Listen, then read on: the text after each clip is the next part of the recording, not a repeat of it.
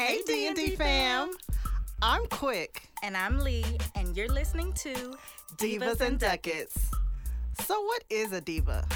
I think divas get a bad rep. But to me, diva is all about the attitude.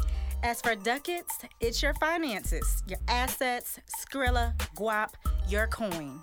We're talking all things with the potential to affect your pockets. And while we're attorneys by trade, we are divas by choice. Divas and Ducats is for edutainment purposes. Y'all, we are not Series 511 or 703 professionals. This does not create a financial advisor or attorney-client relationship. The views expressed here are solely our opinions and the opinions of our guests. It's just our opinions, y'all. Okay, divas, let's talk ducats.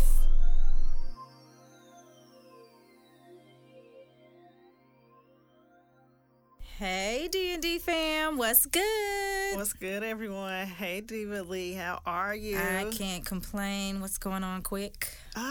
Well, things are going on, shaking in the U.S. with removing this shelter in place and trying to open up the market back up. So figuring out what that means for everyone. Yeah. So that's going up a lot. Well, you are welcome back to the new and uncertain normal. Right. We are glad you're back with us. And today we have a really important topic, especially going into the summer for those of you who have little ones, and just understanding what's going on, what we can do, what remains to be done.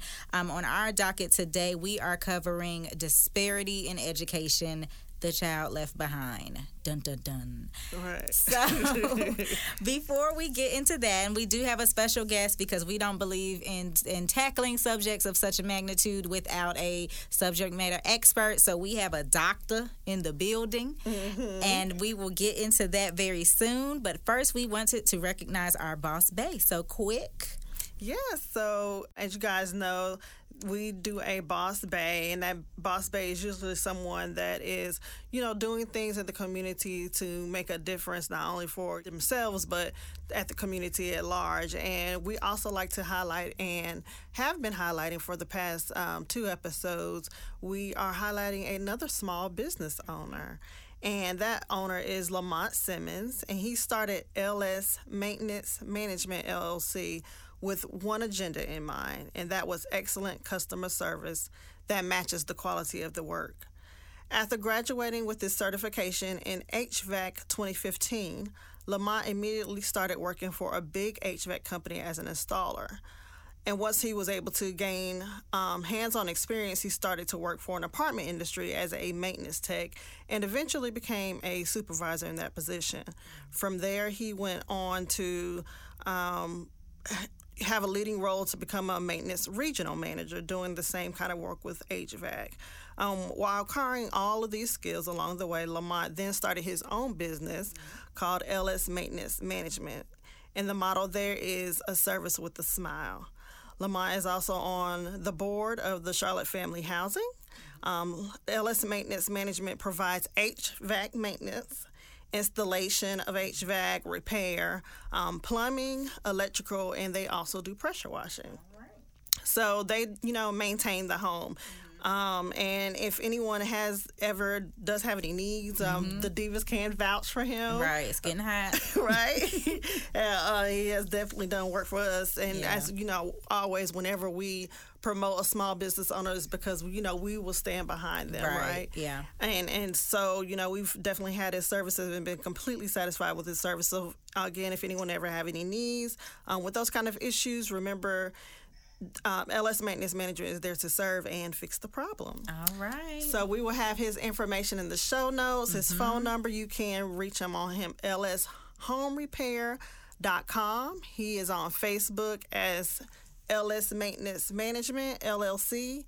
And yep, he does free consultations, and like I say, you can visit his website to submit a work order to let him know what you're interested in, to get any kind of quotes. And his phone number is 980-230-6541. And so with that, we say, hey, babe. All right, so let's get into it. Today we're talking about disparity in education because with everything going on in terms of COVID, I know a lot of students have had to be online students or they've had to, maybe access resources that they might not have had before dealing with the internet and things of that nature. So we just wanted to kind of understand what is going on, what quality education should look like, what some of the issues are. And so we brought in today our guest, Dr. Charity Brown Griffin. Say hello. Hello. So we're going to read over her extensive bio and then get into some of the major areas of this topic with her. So, Dr. Charity Brown Griffin is an assistant professor in the Department of Psychological Sciences at Winston-Salem State University. She earned a BA in psychology from the University of North Carolina, Chapel Hill, and an MA and PhD in school psychology from the University of South Carolina. After completing her graduate training, Dr. Griffin served children and families through her practice as a nationally certified school psychologist, and she is also licensed as a psychologist by the North Carolina Psychology Board. Dr. Griffin's research program examines cultural and contextual factors that contribute to Black youth's development. Her work integrates principles from multiple disciplines, school psychology, developmental psychology, education, to elucidate how young Black youth's experiences with race-related processes in schools and communities influence educational and psychological outcomes. Her research on topics including racial identity, racial socialization, racial discrimination, school racial climate, school engagement, and gender-related processes has been published in major media outlets such as Successful Black Parenting Magazine and peer-reviewed journals such as Psychology in the Schools, Journal of Black Psychology, Journal of Child and Family Studies, Journal of Applied School Psychology, Sex Roles, and others. Furthermore, she has received numerous awards and honors for her work, including the 2019 AERA, am I saying this right? So I'm just going to spell it out, AERA SRCD Fellowship in Middle Childhood Education and Development. And Dr. Griffin can tell us what that means. Right? You're going to academics. That was correct, yes. Okay. So we want to welcome you in all of these honors and accolades. I feel like she is qualified to answer a lot of your questions and just, sound off of the issue and maybe some of the solutions. So welcome. Thank you. Thank you for having me. All right. We just wanted to go over first what we like to ask our guests just to give a little introduction is, what does a day in the life of Dr. Griffin look like? And how did you get into your field? So how did this field find you, as some people say, or did you kind of already know I want to do psychology? Great question. So I really think for me, it was serendipitous, meaning I kind of stumbled upon it and this career path really kind of found me. Okay. Born and raised in High Point, North Carolina. I always have to say that because I represent the 336 everywhere I go. Mm-hmm. I went to University of North Carolina, Chapel Hill for undergrad. And when I entered undergrad, throughout my childhood, I always liked working with children, and I had a love for science. And so I was a biology major. Pre-med with the goal of becoming a pediatrician. And so I was that enthusiastic freshman walking on the campus telling everybody, I'm pre-med, I'm going to medical school, I'm going to be a pediatrician. Bio is my major. And I took a biology class and my dreams got shattered real quick. Yes. First year. Bio 101. Yes. I thought I loved science, and I do love science, but it was something about not being able to have that human interaction in that way that didn't intrigue me as much. And I mean, I was studying hardcore. I was going to office hours, and I still made like a struggle C. And for me, that was like the first C that I had like ever made in my life. I was kind of freaking out. And so at that point, I really didn't have any direction because that was the vision that I had for myself. And the only sort of major goal I had set was, this is what I'm going to do. This is the path. This is the plan. I didn't have a plan B. But luckily for me, I had a psychology course, Introduction to Psychology, with a dynamic professor who still continues to be a mentor to me today. I really enjoyed her class. She was very engaging. I loved thinking about the way people think and their behaviors. And so I got interested in psychology. I met with that professor during her office hours, and she engaged me in some undergraduate research experiences. She said, "Hey, why don't you come work in my lab, in my research lab? I know you're used to doing natural science research," because again, I was a bio major that first year, so I had kind of got involved in some lab work in biology, but again, it didn't really interest me as much. She said, "Well, let me show you and talk to you about social science research, where we kind of study human thoughts and behaviors, and my lab in particular focuses on Black children and their development." And so really the rest is history. She welcomed me into her research lab. I fell in love with the work. She mentored me and introduced me to graduate programs that piqued my interest, and I pursued my graduate degree in school psychology because I had that love for understanding not only human thought and behavior, but specifically that in the education context and arena. So school psychology was sort of the perfect fit of understanding education, educational phenomenon, and then also understanding psychology and the psychological aspects of behavior. Yeah, I think that is just awesome. Like, I love to hear stories where, that teacher just goes and pulled you aside. Right, just does that one thing that changes the trajectory of your life. Like, that's pretty cool. Okay, so one of the things, as Quick kind of said when we entered the episode, was that right now every state to a varying degree has now tried to lift some of the stay at home, and I know kids now are kind of ending school, but now trying to figure out, summer education, or there's a lot of emphasis on school in the fall and what that looks like. So, as we know, COVID-19 really magnified a lot of the economic disparity and racial disparities in terms of a lack of access to equal levels of education. So what aspects or what some of the impacts that you've seen, Dr. Griffin? It honestly, just to be quite frank and to say it in the simplest forms, has really been a mess. And I think it's been a mess not because educators haven't been putting in the work, not because parents and students have not been putting in the work, but because this is really just unprecedented. I mean, it's one thing to engage in remote learning. It's another thing to engage in remote learning in the middle of a pandemic. Right. That has just sort of thrust upon you this very abrupt transition. And so I've seen school districts, so the primary school district that I'm affiliated with is Winston-Salem Forsyth County Schools. They have had some amazing efforts, so I applaud them on their efforts. They have distributed Verizon hotspots. They have passed out Chromebooks to families in need. Of course, even with the availability of the hotspots and the Chromebooks, there were some initial barriers for getting the message to families who needed them, how to even get them. So again, here's a resource that's available, but then there's a disparity in which those who even understand that that resource is available to them. So they were initially trying to even get over that hump. But then once they even got over that hump, what we began to notice is that students weren't logging in. So they have the educational technology, they have the hotspot and the Chromebook, but they're still not engaging. And so then we have to dig deeper and kind of peel back the layers to get a better understanding of why. And there are so many different factors as to that why. For some, we're seeing that for some students and families, they're in rural areas. And so Winston-Salem, Forsyth County, like many counties, I'm sure across North Carolina, they have these pockets where the broadband infrastructure is very limited.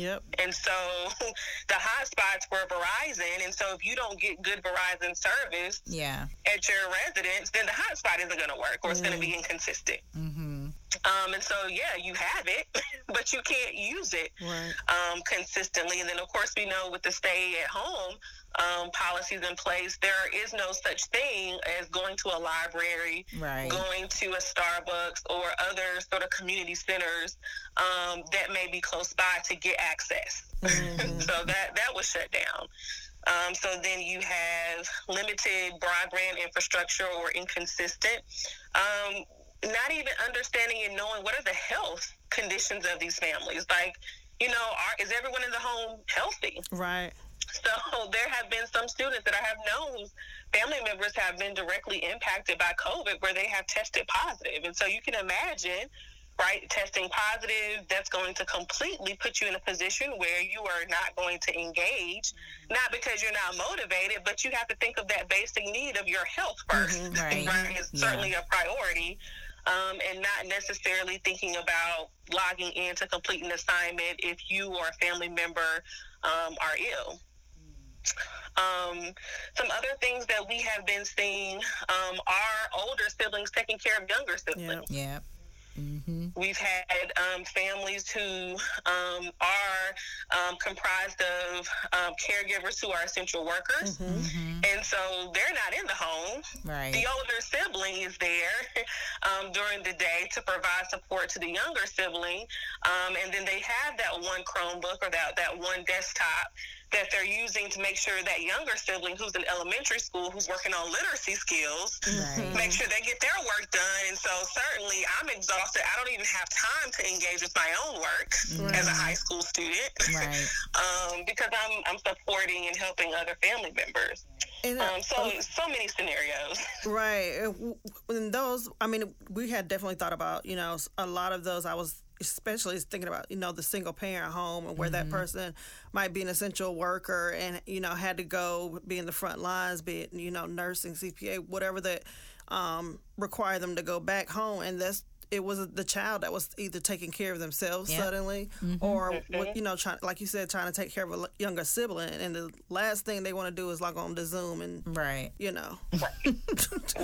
draw triangles. It's just not a priority. Right. And then even thinking about something significant, parents as educators, right? Do they have the capacity, not knowing what the caregiver's level of education is? Do they have even a good grasp of the curriculum to help their child to navigate this remote learning process? I think of individuals who English is their second language. Yeah. Right? And then so you have double the barriers, right? Because then how are you getting them access? Are the packets that were sent home, are they in that first native language? They were not. What language were they in? And then if another language is spoken in the home, then how do they engage with perhaps the regular education teacher who is not fluent in that family's first language? It has been just so many different factors that have come into play that, again, perhaps could have been planned for, but everything was so abrupt. Right? And so, educators were doing it the best that they can, but it really begs the question of, what's going to happen moving forward? And that is why it's really critical for our leaders to begin making these decisions now. Yeah.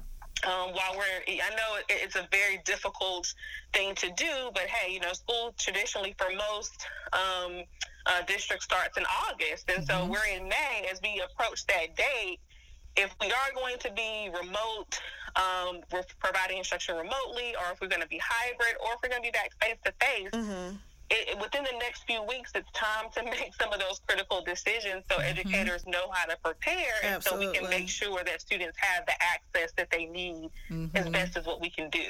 Yeah, for sure. And I know at my job, we're constantly on conference calls, and that's all I hear about parents. They're now homeschooling, they call it. And I can't imagine. I barely got through old math, and now there's a new math. So I can't imagine, being a person like ESL, as you said, or just various other barriers besides my own lack of mathematical skill. Right, for sure. Yeah.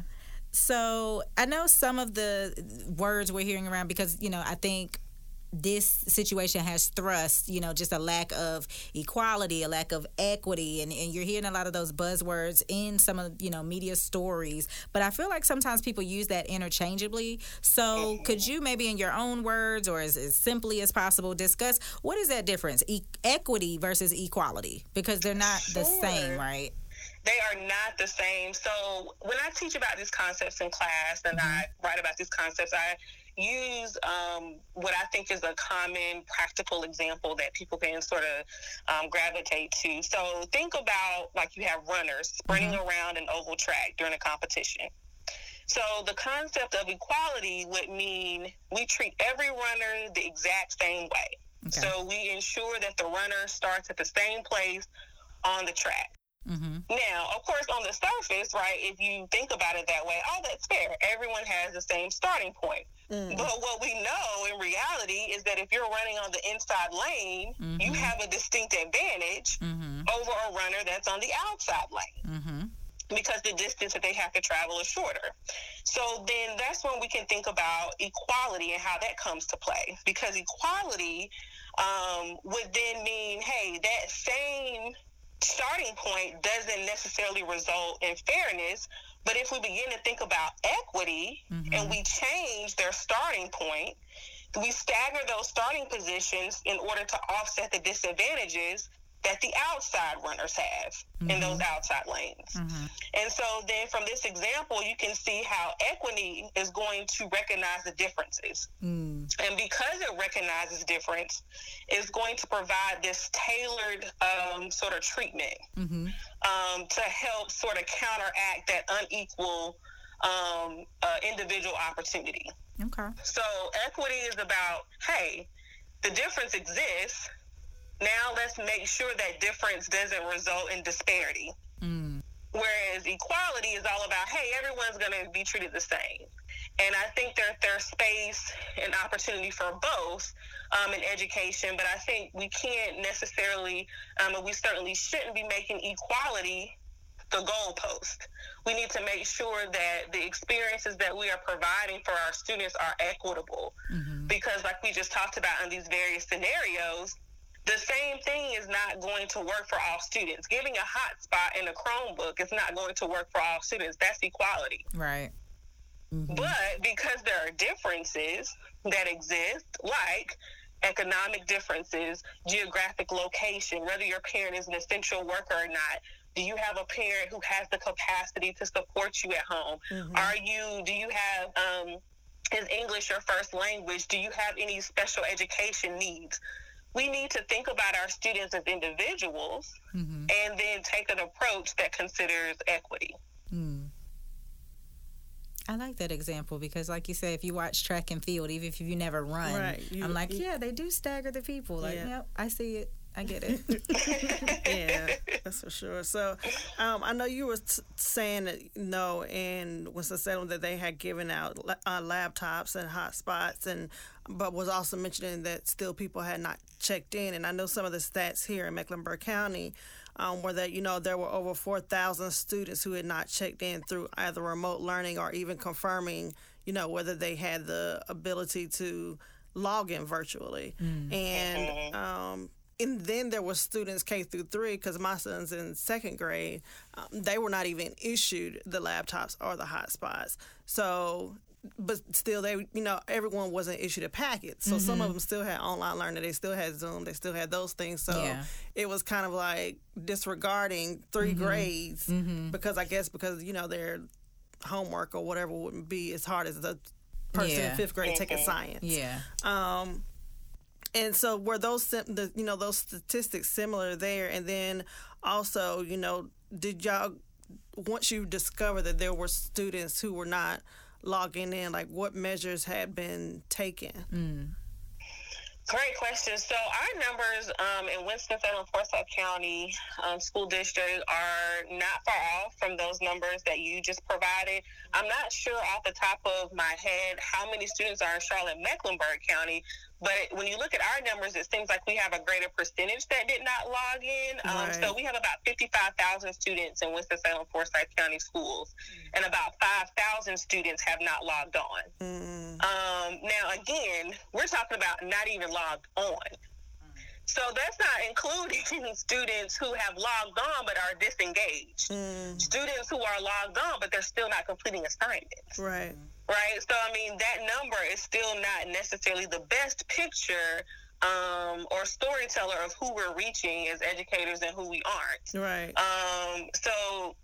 And of course, we just talked about the myriad of issues or reasons of why people are unable to log in with motivation not necessarily being at all a factor, right. but just literal accessibility and being able to do so. And I think, so interestingly enough, my husband is a high school English teacher. And so we have this conversation almost on the daily, seeing him trying to engage his students.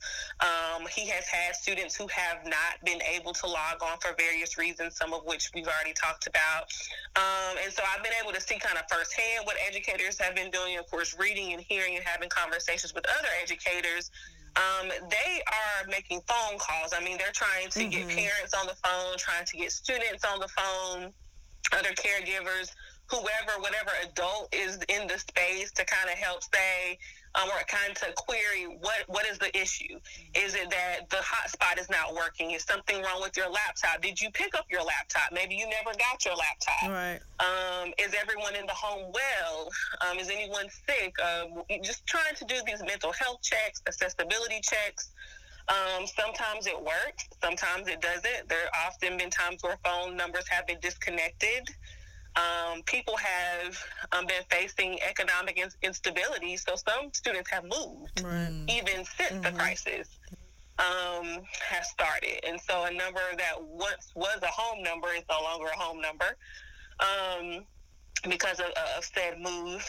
And so it's been difficult. And I think that educators have recognized, again, it's unprecedented, so no one really knows what to do. Right.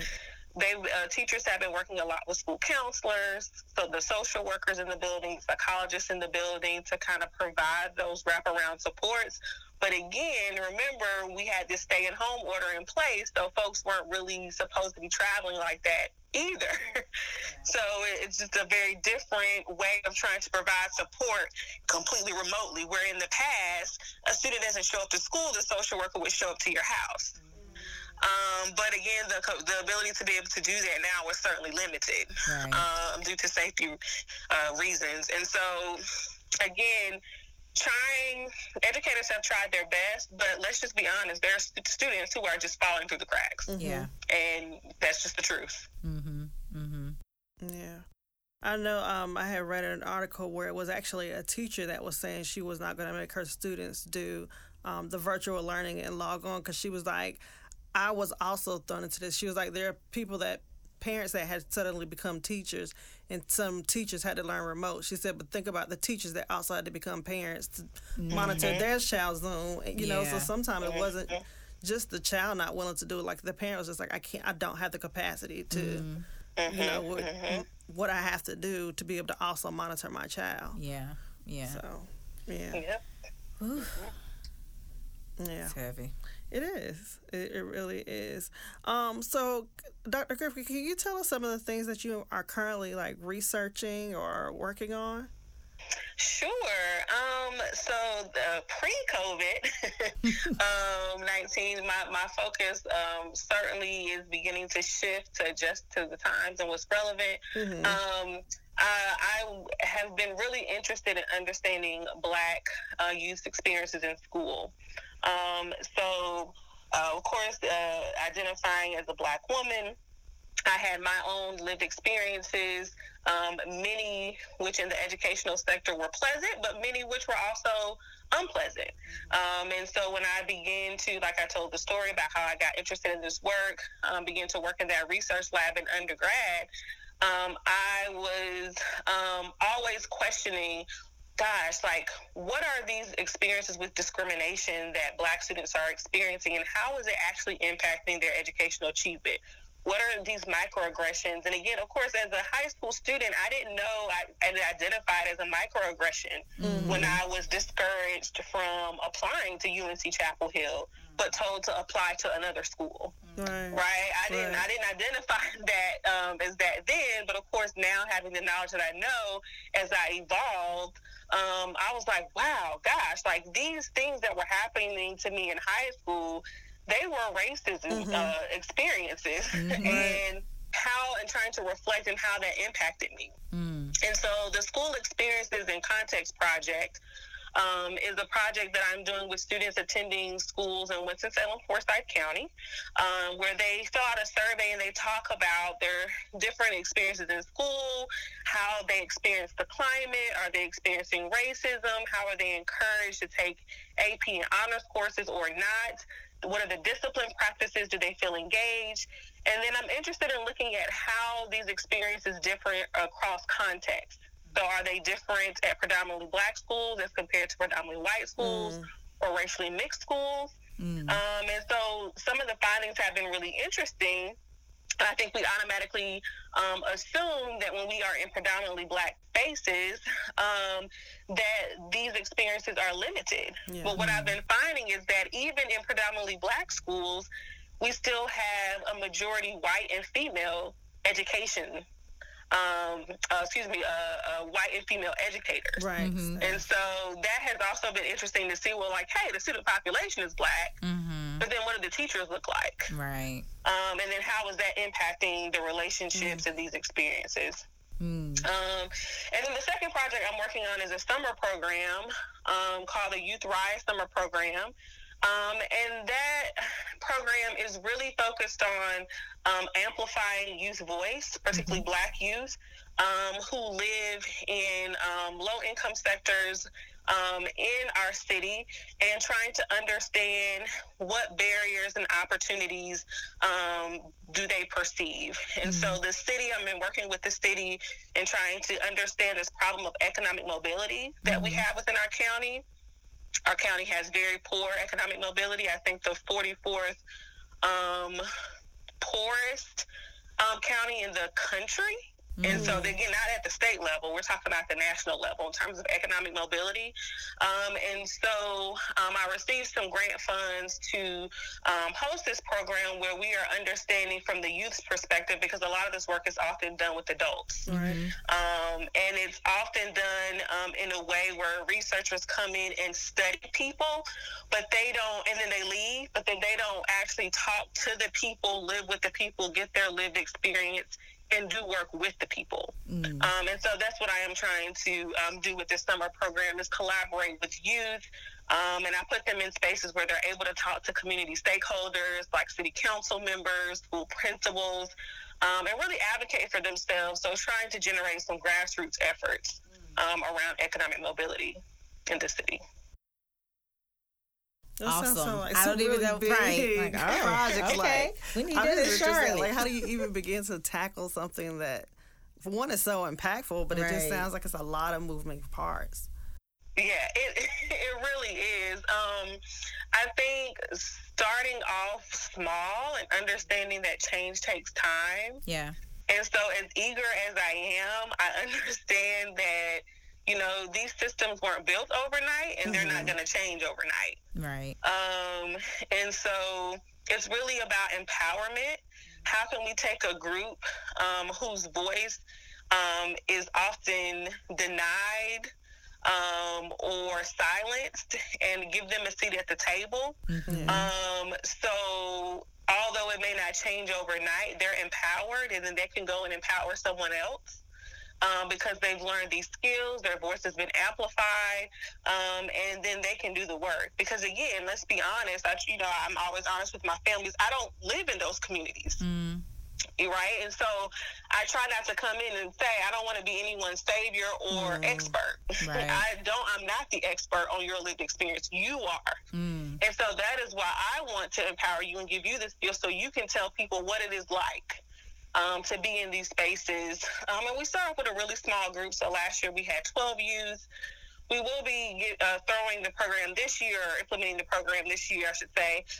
But of course, we're trying to get really creative because of COVID-19. Right. And so not sure if it will be face-to-face. It'll probably be a large virtual component, perhaps maybe hybrid. It's usually where we meet a couple times in the summer face-to-face. But until we kind of figure out where this crisis is going, it'll probably be largely virtual this summer. Yeah. And what led, like, as you were working, like, what led you to, I know you're from that area, so of course that's always important to kind of take care of home first. But what led you to kind of take on these two projects, or want to even start something so, you know, impactful, so large in terms of how it will help people in the future? That's a great question.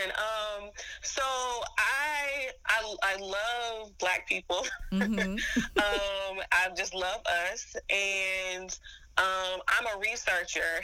And while I found value in research, and I know that research is a significant part of my job in order for me to get tenure, right? So there's a practicality component. I also do not deem it to be valuable to just produce knowledge that is only going to be accessible to other researchers and to other people in the academy. That's crap to me. Like, I want to produce research that is meaningful, accessible, and impactful for everyday people. And so, of course, I know that I'm one person. I'm not going to solve all the world's or the community's problems, and neither am I seeking to solve their problems. I want to shine a light to people's perspective, the people who are living in these communities, their perspective, to amplify it, and to collaborate with them to try to make change. So that's just always been my goal, is how can I do something more meaningful? Because publishing in a peer-reviewed journal, hey, that's great, but I don't want it to just stop there. No one's going to read that. That work. How do I get this work to the people and make sure that it is doing something for the people? And so I feel like these projects are kind of reflective of that, where they're doing something for the people that was generated largely by them, and me just sort of being a collaborator and a facilitator of that. Yeah, that's really, I keep saying awesome because I don't have any other words, honestly. It really is. But just think of all the lives it's directly impacting. Right. And you mentioned two words. Now, I'm familiar with them, but just we always like to, in case someone may not know. So you mentioned two terms as you were kind of talking about just the research and how you kind of got moving within your career. So one was microaggression and one was economic mobility. So for those who maybe have never heard of those terms, what does that mean? Yeah, so microaggressions, I think of microaggressions as this typically brief, but common. And that's why it's impactful, because it's common. Like verbal, it can be verbal, it can be behavioral, it can be environmental communication, rather intentional. So sometimes people do these things intentionally, or they do them unintentionally. But it transmits a very hostile, negative message to the target person. And that message is typically hostile and negative because they're a member of a particular marginalized group. So again, because I'm Black, what type of, hey, it's unintentional, it was very brief, but it happens to me all the time, day in and day out. It's the behavior, it's the environment. It is this subtle or not so subtle communication, but typically microaggressions are relatively subtle, and they're often hidden behind the veil of being unintentional. But we know that they're impactful because they're common. We get just beat in the head with them all the time. And so that begins to take its toll on one psychologically. I think one example of that is like when I used to go to court in certain counties, even dressed up to the T with my bar card and everything. Here we go. When you, so as an attorney, you go to the front. You don't sit where everyone else is. You go to the front so you can talk to the DA or whoever. And every time in a smaller county, I would be stopped by the bailiff and told where the defendant should sit. Wow. Every time. Wow. So I guess that would be like Real life. Yes, that is a perfect example of a microaggression. Yeah. Yeah. That, hey, I'm not intentionally, again, behind the veil of, I'm not intentionally trying to offend you, but my behavior is hostile and it's aggressive, and it's embedded in a negative racial stereotype of what you think my role should be in this space. Yeah. And this is the hat that I should be wearing in this particular space. You just because put I'm a black words woman. to my feelings.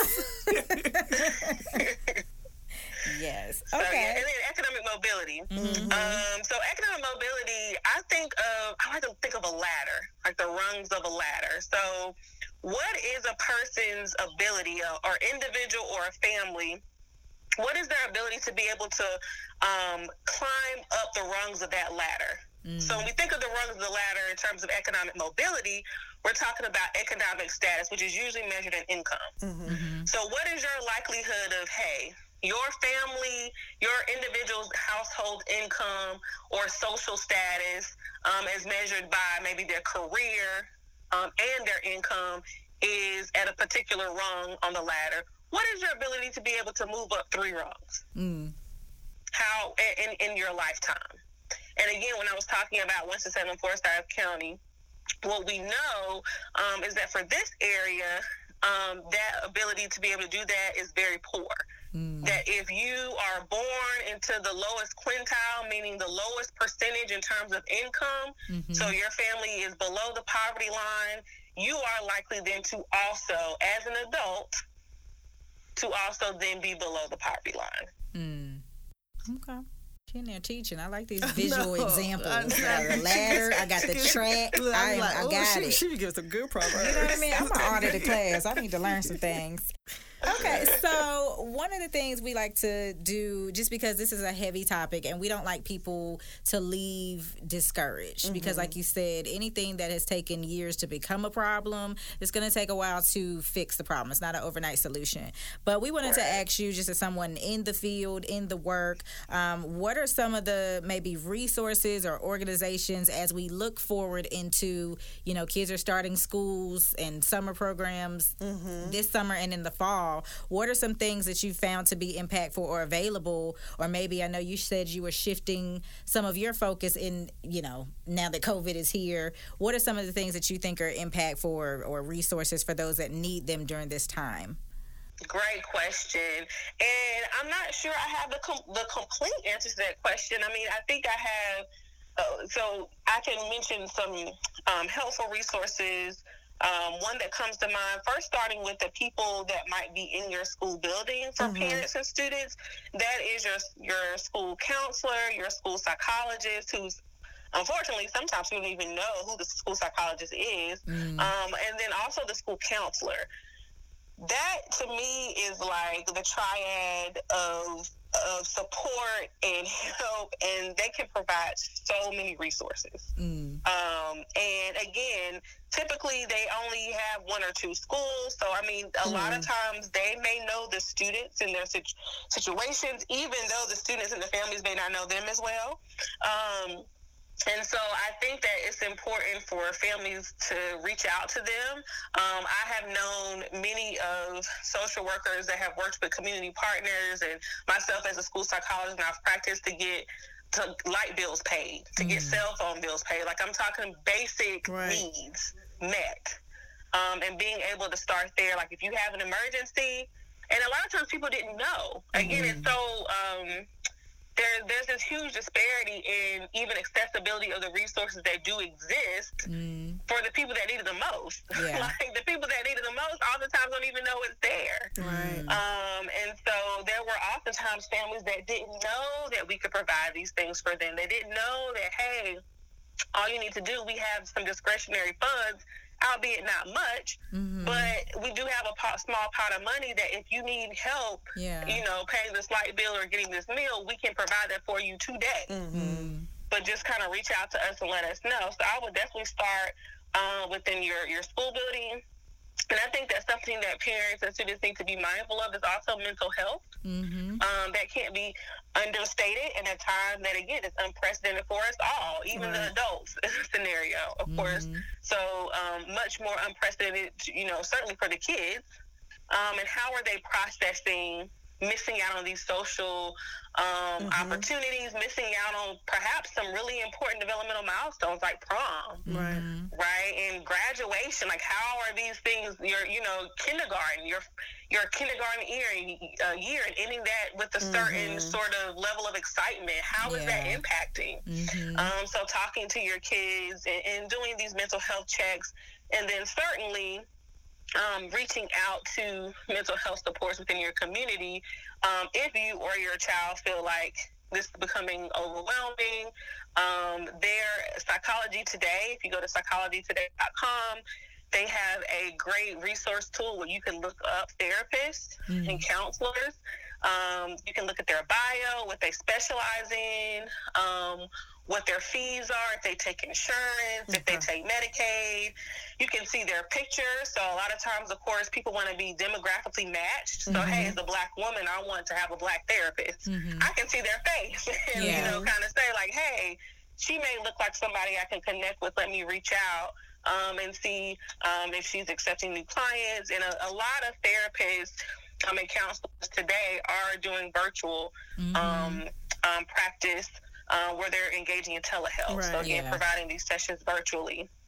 So I would encourage parents to do that also. As we transition to the summer, and with Governor Cooper doing sort of this soft opening or transition into phase 2, it seems like there are going to be some day camps that are available. So I would reach out to resources like your local YMCA, your local community centers. My program is held at a local community center, and oftentimes it's by word of mouth that the referrals are made to my program. And sort of, I think if you can get in those spaces, like walk to your community center and see what programs they're going to have this summer. Some may be face-to-face, and some may be virtual, but I think that will be able to provide some support. Of course, making sure that the appropriate safety precautions are taken, but that could provide some support to students as well, both academically and socially. I know a lot of community centers have both academic and sort of more programs that are geared towards more like social type of activities. Okay. Well, that is a wealth of information, a wealth of knowledge. We really just appreciate your time, and we always like to ask guests, I'm not sure if you're currently working with, I know you usually work with youth, but I'm not sure if you're currently taking on any as clients per se, but for those who maybe want to learn more about your work or just any accessibility you feel comfortable providing, like where can they find you, whether it's an email or social? Sure. So I have a lab website, www.maadlab, that's MAAD lab at WSSU.com. And that Mad Lab is sort of representing that, hey, I'm mad at the world about these systematic inequities, and I'm ready to change it. And so that's what we seek to do in our research lab. But it stands for Minority Academic Achievement and Development Lab. So yes, I like a good double meaning there. Right. So you can find out about my work there, and then follow me on Twitter. I'm very active on Twitter. My Twitter handle is at Dr. G Psych. So DRGPSYC. All right. Well, thank you for being here. And we have time for a short listener letter. I didn't know, you are married, so I didn't know if you wanted to chime in for the listener letter or if you want to. I will stay for the listener letter. Okay. All right. And we'll get your perspective as a married woman. All right. So it is time for our segment called Dear Diva. And so we encourage you, if you ever have any questions, want our comments, you can email us at divaadvice@gmail.com. That is DIVAADVICE@gmail.com. Diva Advice.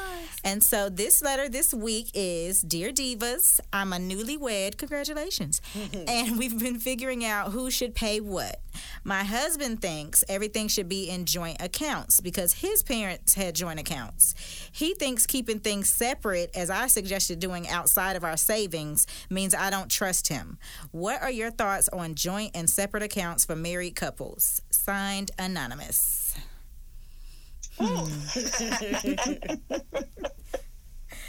Yeah. Y'all got some heavy stuff. You know, it's never easy.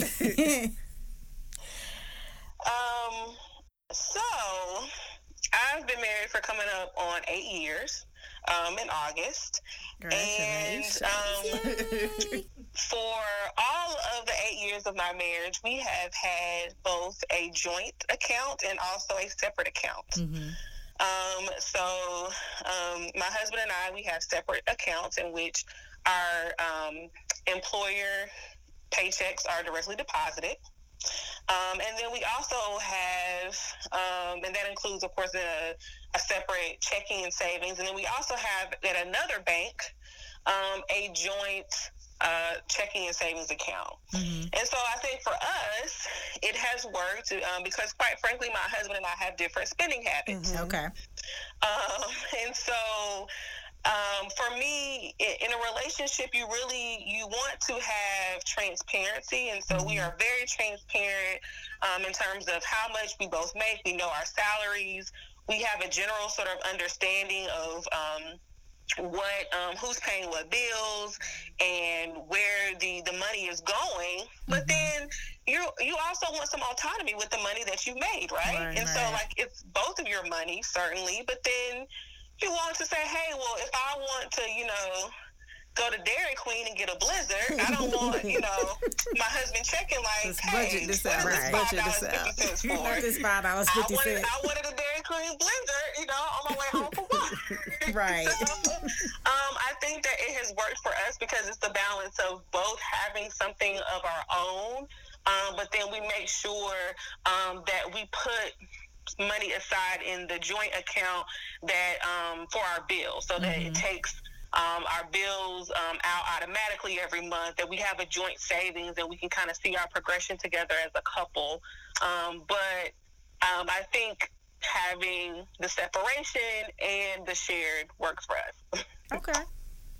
And that is a married perspective. Yes, all right, quick. What are your thoughts? I love her perspective. Look, I was gonna be like, so do y'all do a percentage? Is that how y'all do the joint savings? You take a percent?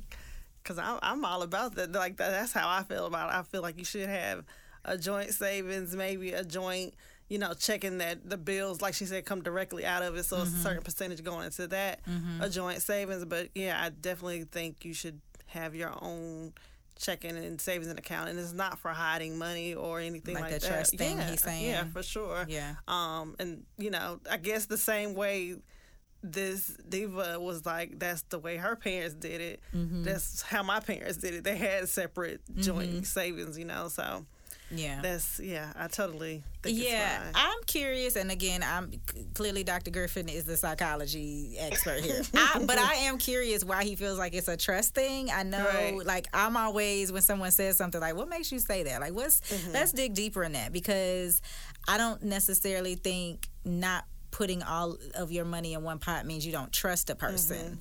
So I'm just very curious as to why he thinks that. I understand a lot of times, especially if we have parents who are in long marriages, we want to emulate certain things. So I get that. I just don't. Yeah, the trust part is like, where's that come from? Right. Deeper. Yeah. So I also, again, my parents have been married a long time, and they've done what Dr. Griffin and her husband do. They have some joint things and they have some separate things. So I think obviously there's more than one way to skin a cat.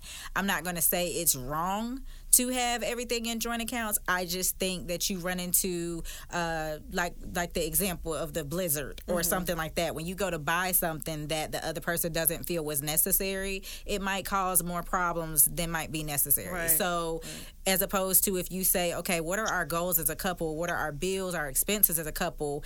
And what percentages of what we bring to the table do we want to put into these joint ventures? Right. Whether it's we're saving towards something or we're trying to invest in things, and then we use another account for just our various household bills, because I'm sure as we'll get into it down the line, you don't necessarily have one savings for multiple purposes. Usually you have each savings account should have a specific purpose, but that's another story for another day. So I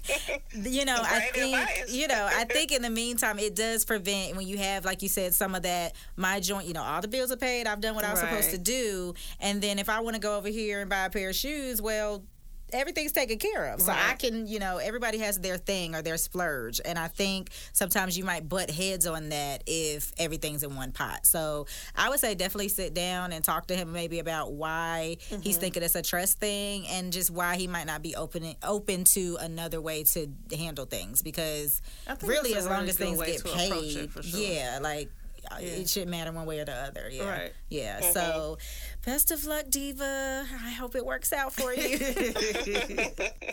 And look, as our last guest said, we ask one question at a time. Yes, because last time I got a little intense with my questions. I can rattle them off. So ask a question and wait for the answer. So if they want to write in, where can they write into if they want to be heard? One more time. If you want to be heard, you write to divaadvice@gmail.com. All right. So now it's time for Quick's Tips. Yeah, so as we were going through COVID-19, of course, the Small Business Administration have issued out loans, and particularly there was a Paycheck Protection Program loan.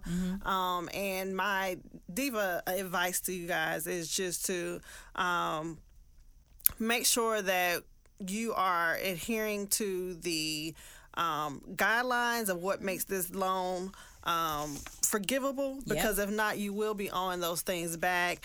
And I know that there are requirements on it, with how many employees that you have. If you, signed up that you had so many employees, that those employees stayed on full time, the amount of hours that they worked, that they, the funds were geared towards rent and, utilities. So there were very specific buckets that the money could be used for. So if you are a recipient of one of these loans, I would definitely say to make sure that you have a really, really good accounting program in place, that you are documenting these things, because again, it's a government loan, and they have the right to be able to say that if you didn't meet certain things, that it becomes now a loan, not a forgivable loan, but something that you have to pay back.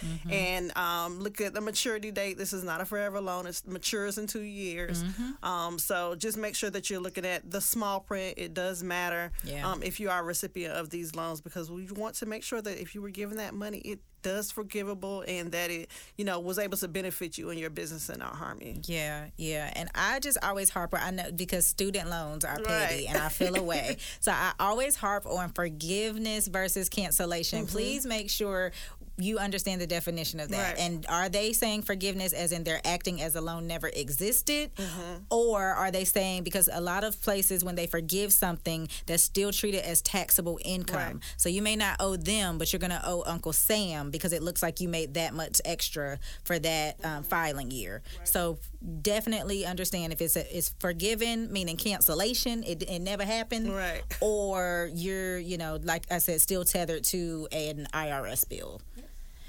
All right. So thank you for being with us this episode. We appreciate our guest. Hopefully you check her out. We will have her website and some of the resources that she mentioned on our website, as well as in our show notes. And we will definitely see you next time when we get back. All right. See you next time. And I'm hoping at this point in time, most of the kids are out for the summer, so hope we get those virtual graduations in. Right.